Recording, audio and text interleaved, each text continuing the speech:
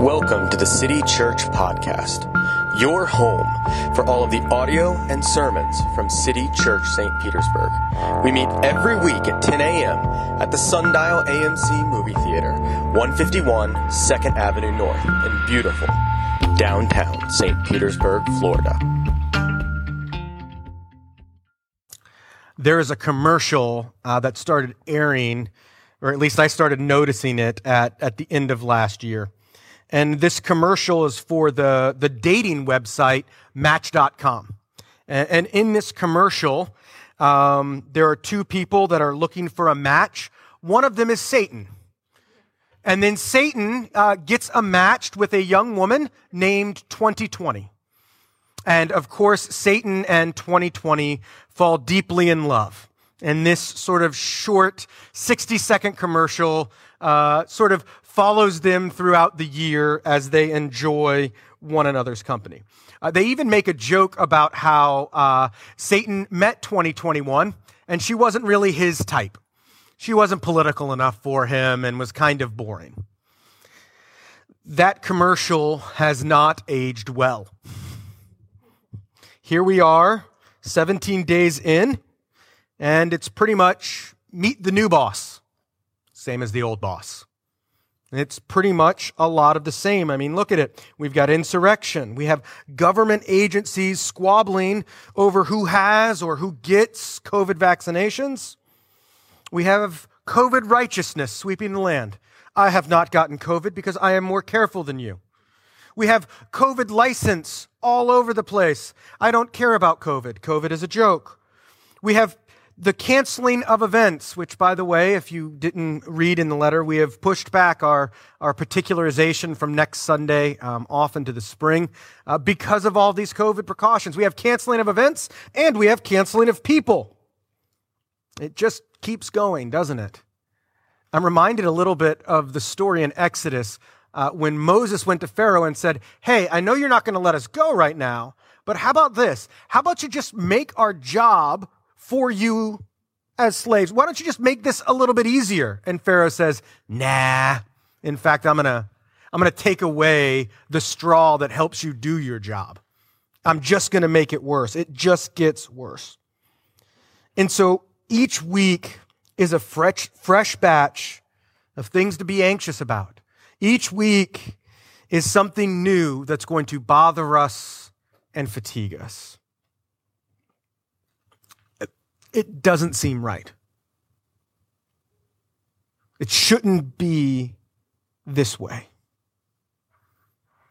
All of us, whether we've been greatly affected or only sort of affected, have this thing inside of us that kind of looks around at the world as it is and says, something's not right. This isn't going the way it's supposed to go. And where that comes from, where that idea that this isn't the good life, that this isn't the good society, where that comes from is the image of God that is stamped and woven into each of our DNA. We have this desire, this longing for a place that we've never been. It's like a child who has seen commercials and heard his friends talk about Disneyland, but he's never been. And he can only imagine the most magical place on earth. And he wants to go, but he can't.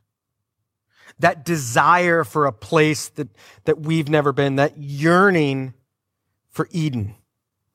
This is what strikes us so much about movies like Avatar. When we see the planet of Pandora in the movie Avatar, we're just sort of blown away. I mean, floating mountains and giant pterodactyls that you can ride. Yeah, I want that. I want to go there. I want to hang out in that place. This longing, even for places like Pawnee, that just everything seems right. Everything seems to go well. That longing is an echo of our desire for something more. And it's a desire for us to be something more as well. But here's where we get tripped up. We all know that this world isn't the way it ought to be. We all know that sort of intrinsically inside of us. But how do we get from here to there. If I'm not who I should be, if this world isn't what it should be, if this is the sort of turmoil that's kicking up in my soul, how do we get from here to there? If I were to ask each one of you that question right now, I'm pretty sure I would get as many different answers as we have people here right now. That all of us would have a different idea of how do we get to the good life? How do we get to the good place? How do we see this all come to be? Some of you might answer that we need the right laws. If we just fix the laws, then this would be a good society. Some of you might say, no, the problem is not laws. The problem is we don't have the proper economic system. And if we just tweaked this about our economics, or if we just had the best leader, or maybe if you just fixed my personal spending habits, then it would be okay. If I was just healthier, then I would have the good life. You can fill in your blank with so many things about how this goes, about what this is. We think that all of these things, leaders, economics, personal fitness, fill in the blank with your stuff. We think that those things are the sort of things that change our life and change the world. But they're not. You see, we get things turned around. We want to see the world change. We want to see ourselves change. And we think that if the world around us would change, then it would fix me. If we could just get this stuff taken care of, then I would be fixed. Then my life would be easier. Then we would be in a good spot. But the way that God works, the path that God takes us down, both for change in our life and the life of the world, is always change that grows from the inside out. It never starts externally and ends up internal. It always starts internally and ends externally. This is what James is going to show us this morning. And so I'd invite you all to stand with me. I'm going to read the last 8 or 9 verses of James chapter 1. I'm going to be reading from the English Standard Version, and I invite everybody to stand up and listen as we hear about change from the inside out. Here's what James says. Know this, my beloved brothers. Let every person be quick to hear, slow to speak, slow to anger. For the anger of man does not produce the righteousness of God. Therefore, put away all filthiness and rampant wickedness, and receive with meekness the implanted word, which is able to save your souls. But be doers of the word and not hearers only, deceiving yourselves.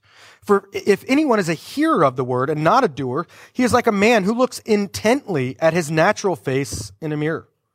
For he looks at himself and goes away and at once forgets what he was like.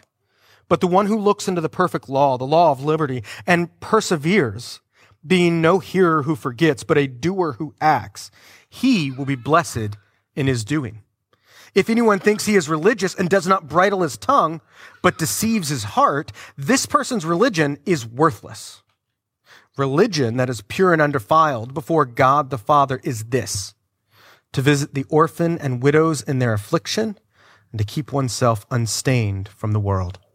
City Church, this is the word of God written nearly 2,000 years ago and intended for us this morning. You may be seated.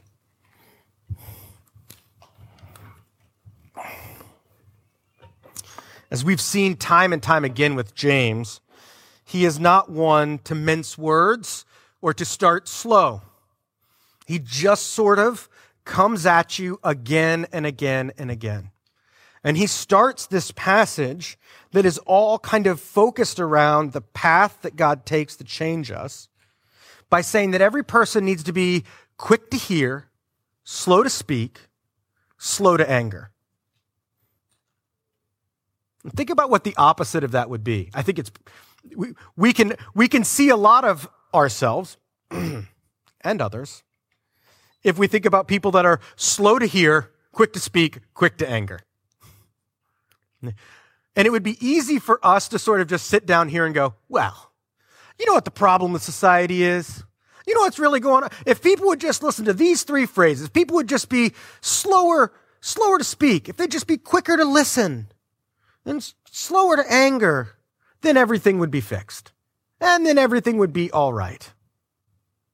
And while there may be some truth in that, James is getting at something bigger than just a small proverb. Just a, hey, be a better listener. Hey, you should think about that a little bit and, don't speak so quickly. Now, that's not what James is ultimately driving at. What James is driving at is the way that we respond to the world around us, especially when the world is broken, especially when things aren't going well. Because what James is talking about, what he says is be quick to hear, slow to speak, slow to anger, because our anger does not produce the justice of God. When James uses righteousness here, he's bringing in the idea of justice. We want to see God's justice come to this world. We want all things to be set right. But here's the problem. You and I can never create that through our anger. You and I can never create justice by being mad online. It's just incompatible. That's just not the way it works. As much as we would love to get really mad and then see the world be a better place, think about it. Listen to what I just said. We want to get really mad so that the world will become a better place. That doesn't even sound right. But how many of us live our lives as if that were possible? Parents, how many of us parent our children as if that were possible? Never mind. Not going to go there. Anger is dear to us. We hold it close. We want to see justice happen. We don't see justice happening around us. And so what do? I say this. Fine. I'm going to take care of this myself. I'm the only one who can fix this. I'm the only one who can do this. If I don't say anything, this person is going to continue to be wrong. And I don't want them to continue to be wrong. So I'll take it on my shoulders and I'll remind them just how wrong they are. I think that if it was just me in charge, everything would be okay. Don't you? Don't you sometimes think that if you were in charge of everything, it would be all right? I mean, you've got the best ideas for how to do things. I mean, look, every single person in this room is smarter than their boss. Think about that. Every single one of you thinks just a little bit that you're smarter than your boss. They don't know what they're doing. They don't know what it's like to do my job. And what we do is out of a sense of pride and out of a subtle worship of power, we take this burden on ourselves. We take this responsibility on our shoulders. And so we look at things that are happening that we know aren't right, and we say, I'm going to be the change that fixes this. I'm going to be the one in charge, and the best way to get this done is out of anger. But what does James say the way that the world has changed? Because our anger cannot bring this about. What does? What does is when we put away all filthiness and rampant wickedness and receive with meekness the implanted word. God's solution to injustice is not our angry action, but rather our meek reception of the word of God. That is so wildly counterintuitive to us. Why is meekness the sort of thing that changes the world? If you're here this morning and you're not a Christian, I want to speak to you for just a second, because the question of injustice is meaningful and significant. If God is real, if the Bible is true, why exactly does injustice still exist? Why does unrighteousness still exist, both in individuals and in societies? And the short answer is, I don't know. Injustice, unrighteousness was the result of our fall, of the choices that our parents, Adam and Eve, made. But why God did not wipe things out and just make it better right away, we're never told. We're told that his ways are above our ways. We're told that all things work out for his glory. But how injustice fits into that picture, we are never told. And so we embrace this as a piece of mystery, as a piece of tension that the Bible holds out. And if you're here this morning and you're not a Christian, I want to say that all of us, whether we believe in Christianity, another religion, or no religion, have mystery that we can't explain about our belief systems. Christopher Hitchens, on his best day, could not explain what happens at sunset on the beach. Sure, he could tell you that the light is refracting through extra layers of the atmosphere, and that's what gives us the beautiful sunset. Okay, neat. But he can't explain why we are so drawn to absolutely stare at that sun as it sinks below the surface and something happens in us. All of us have mystery. Part of the question is, what set of mysteries are you comfortable with? But to those of us who are Christians, who are here, what James says, as he seeks to show us what the real path of change is first to receive with meekness the word of God. And he uses the language that it's implanted into our heart. He's picking up on the language that Jeremiah used in the Old Testament, that when Jesus comes, he's going to take out our heart of flesh or heart of stone and give us a heart of flesh. Now, James could never imagine a world in which actual heart transplants could take place. That would have seemed like something beyond the pale of anything. But he uses that kind of language in this case, that what we need starts with something we can't do. We cannot rip out our heart of stone and give ourselves a heart of flesh. That's something that God has to do for us. And that those of us who are Christians, that's what he has done. And it's our job to meekly receive it. And so as we receive it, our first sort of order of business is to do so with meekness. But then he expands on that. Not just how we receive the word, but then that we should go and do it. It's not enough to just hear, oh, I heard a Bible verse this morning. That was pretty cool. I'm all Jesused up for the day and the world's going to change. Got it, right? May as well just paint a nice Bible verse on the walls of our house, look at it every morning, and then move on.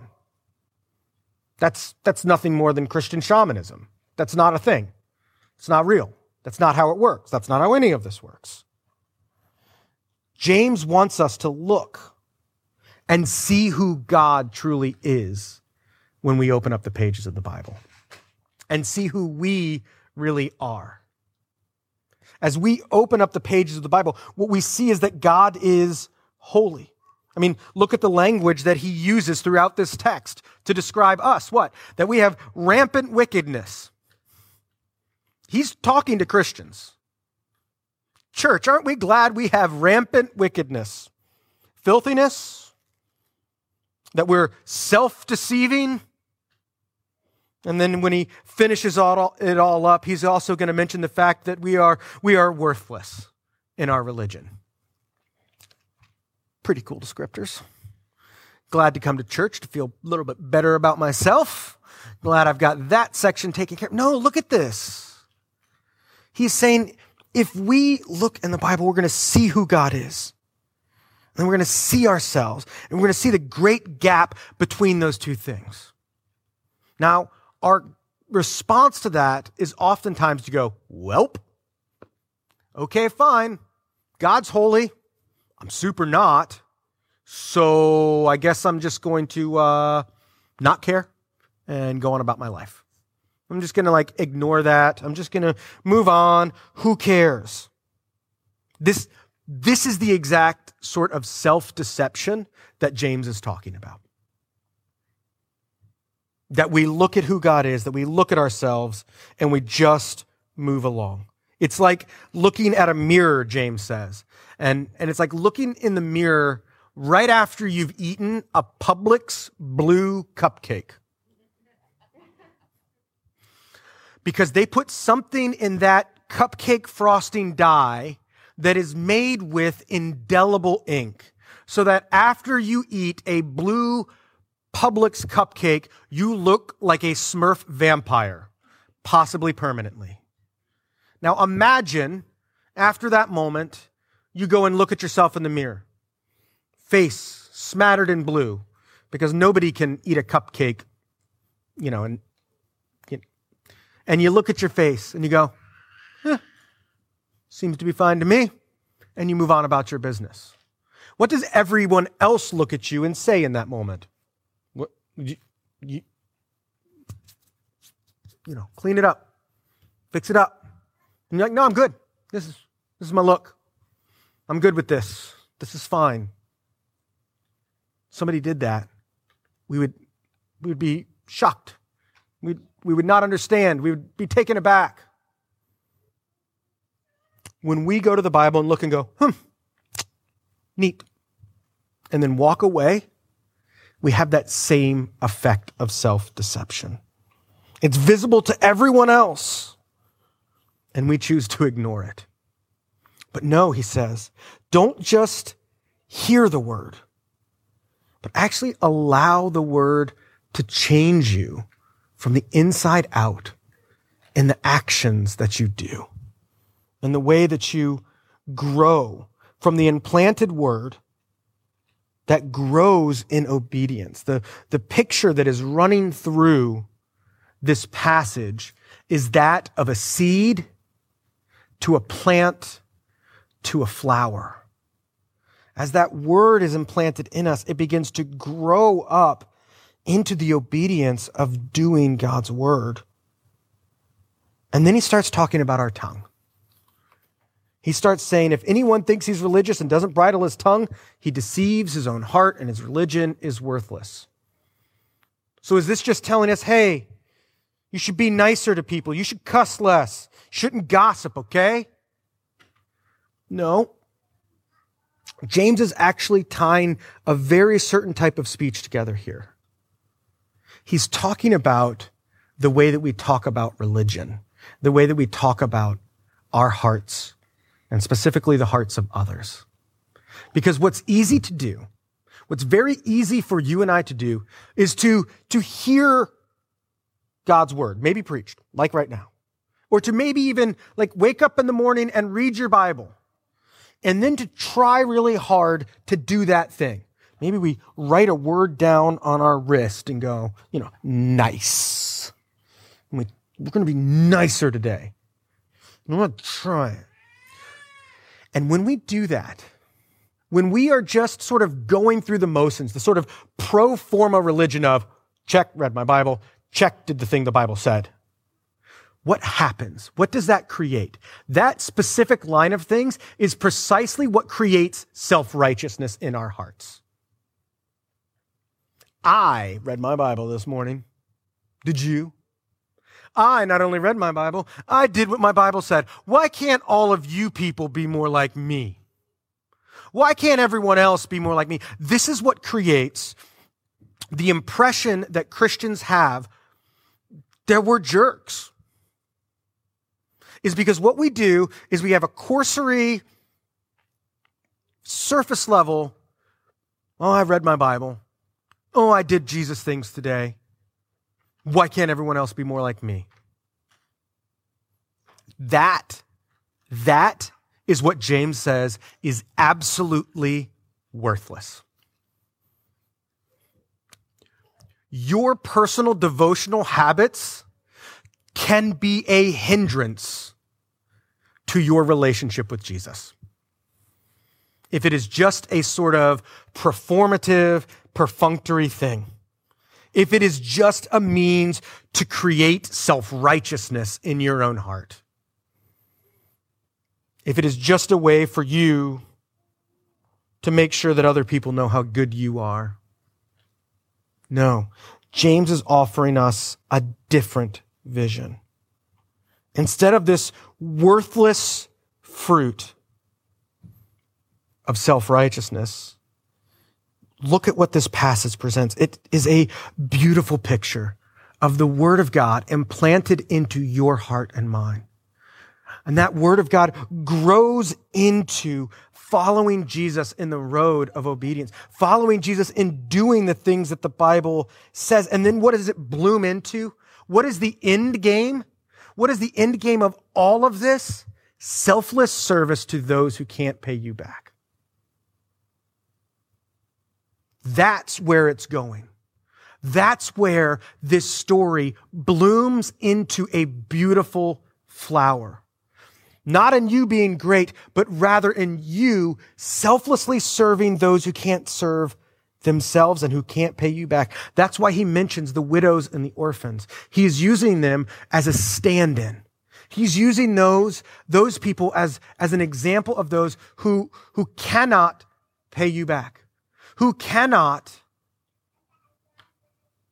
serve you back. Rather, these are the people who we serve when this implanted word grows through following Jesus and blooms into selfless service.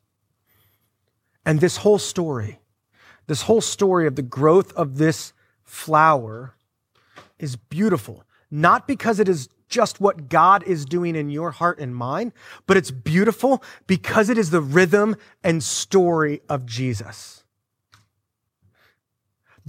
Jesus' story where he, out of meekness and humility, leaves heaven and then lives under the law, completely fulfilling it, doing the word, not just hearing only, to the point where he then sacrifices himself for people who could never pay him back and who didn't deserve it. People with names like Justin. People with names like yours.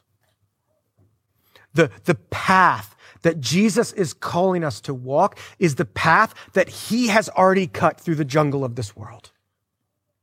It is a path that starts with meekly receiving God's word and then living God's word out, not out of self-righteousness, but out of genuine change that comes from the inside of our heart that leads us to selfless service. And that quiet selfless service of those who can't pay you back is the thing that actually changes the world. Is where injustice begins to be undone one thread at a time from the corners. Our lives begin to change, and then something beautiful happens. So let's follow Jesus. Let's follow him down this path that he has cut for us, not in quick anger, but slow progress. As the word of God, which is implanted in us, begins to grow. And then we live according to that word, and it blooms into self-sacrificial service to others, especially those who have nothing to offer us. That's how the world changes. The world's not going to change by this political movement or that political movement. The world is not going to change by fiat or legislation. The world changes primarily in small and local ways that begin to add up over time. Church, that's what we're called to. It changes by creating changed people, changed families, and changed neighborhoods. How is your hearing and reading of God's word affecting your physical neighborhood? North Kenwood, Euclid St. Paul, Uptown. How is your hearing of the word of God affecting Old Northeast or Eckerd's College campus? That's what Jesus wants to do. So let's receive God's word with meekness. And let's see how that changes the world around us. Let's pray.